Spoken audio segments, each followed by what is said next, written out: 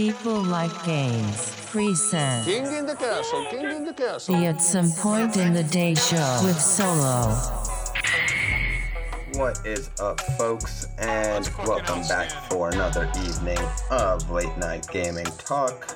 It is Tuesday, January 21st, and today we are going to be talking about, obviously, the happenings and doings of the gaming industry, but our main focus will be Temtem, the MMO creature collection adventure inspired by Pokemon, and whether the game, which is in its beta form right now, can potentially not catch Pokemon, obviously, like the title of this episode says, but make a dent. We'll see, and we'll get into it in a bit, but before we do that, let's get these plugs out of the way right quick. The socials, Twitter, Instagram, YouTube, etc. at People Like Games is the handle. You can find men's and women's apparel as well as event info and contact info over on our website, peoplelikegames.com. This show you are listening to right meow can be found on Spotify, Apple Podcasts, Stitcher, Google Play, SoundCloud, basically everything that exists, and where content exists, we're there. And we'll be there more very soon. But regardless, now it is showtime. If you are new and if you are a repeat listener, you already know the deal. And for the former, we like to touch on a few topics of note to just sort of keep current affairs in the nose. And so for today, without me rambling much more, I'm going to jump into it, beginning with Daybreak Games has decided to restructure itself into 3 different studios, known as Dimensional Ink Games, Dark Paw Games, and Rogue Planet Games. Dimension Inc. will develop and operate DC Universe Online while working on another high-profile action MMO project. Probably another licensing-based game. I have tried to play DC Universe, but it was pretty slow on the Switch, so I decided against it. Dark Paw will be overseeing the EverQuest franchise. Rogue Planet will look over the PlanetSide franchise. That is very similar, or the exact structure that Hi-Rez Studios, the publisher behind Paladins, Realm Royale, and Smite, decided to do in August of 2018, which was to split up basically its operation into 3 parts and to have each of the teams sort of focus into each division. I think that's a better idea. I think it helped them to decide what games to put resources in and allows them to not make a mess of it. A better organized operation always allows for a better outcome. And speaking of being better operated, PlayStation and Sony is making some great moves as of late, in addition to now adding YouTube finally to the PlayStation online service and finally replacing its really shitty version of PlayStation Vue. I don't know why they put so much time and money into that, but I'm sure in 10 years it will be a really good idea and we'll be like, wow, PlayStation was ahead. I can't believe it didn't work like the Vita. But for now, bad idea, and YouTube's coming, so good for them. Another step towards sort of accepting the marketplace for what it is and operating within that. I think it'll prove profitable for them in the long end. Now, next up, speaking of capitalizing on current trends, more so establishing current trends if we're being honest, Microsoft has already expanded the xCloud library to include a couple of new games and has expanded it in addition outside of the US and the UK to Korea and a couple more countries to basically start the operation of which they were aiming at the entire time, which was to get people open access to their games and their platform and their system, and eventually people want the console to buy it, and if not, well, guess what? You got a paid subscription anyway, and if they didn't buy the console, guess what?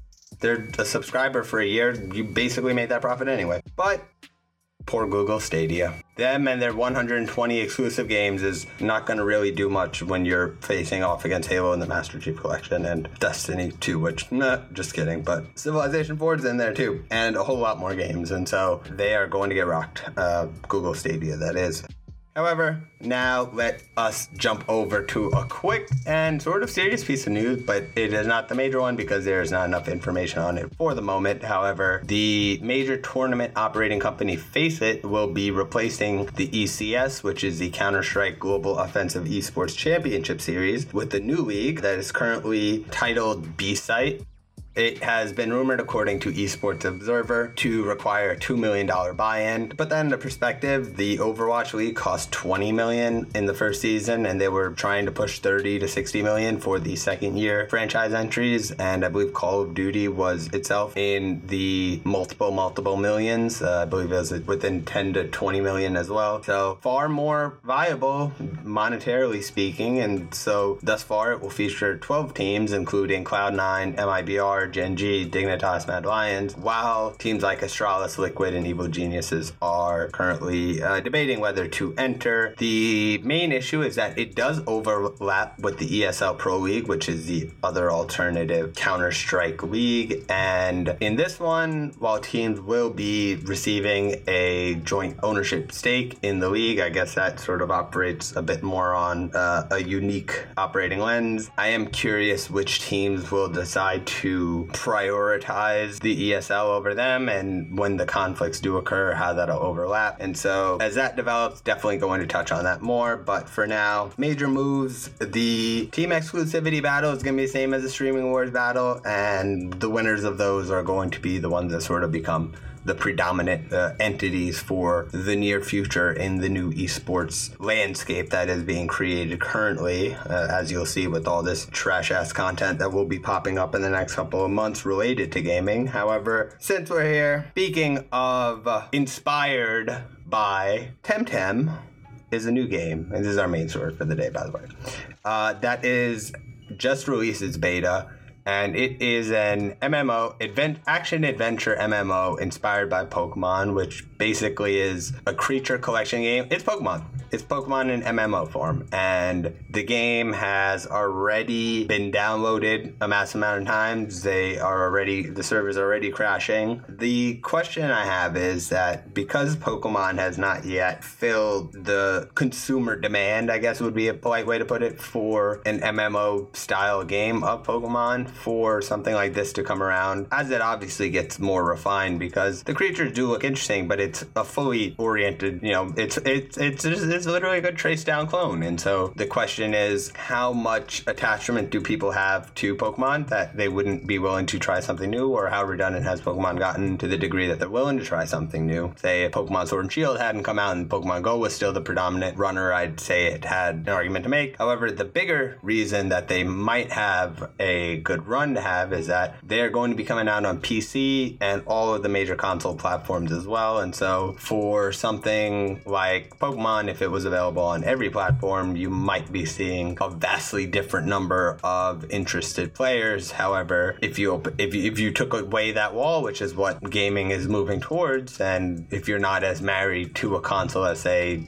Pokemon is Nintendo, you might have the ability to make some noise in the market, and you might have the ability to exist over a period if you have a product that is worthwhile. Otherwise, this is going to be like Neopet version of Pokemon MMO, and I'm sure it'll have legs for like a year or 6 months, and then it'll become a kid's game. And otherwise, it might be better, but it was raised on Kickstarter and it just launched, and so obviously there's time to be given to see what it's like. I have not played it myself yet. I've just seen videos. However, I'm going to jump in it, give it a quick play, see what's up, and then I'm going to come back with a bit more of a consolidated review for you. Anyway, that's all we got for you for today. We do have that interview coming up. I will be announcing that tomorrow as to who it is and when to expect it from us. And then if you have any guests in mind that you think should be coming on the show, let us know. team@peoplelikegames is the email. Otherwise, enjoy.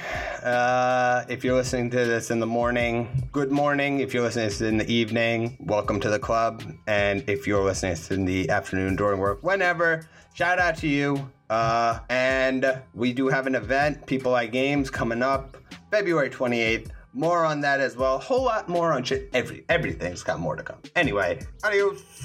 Fiend.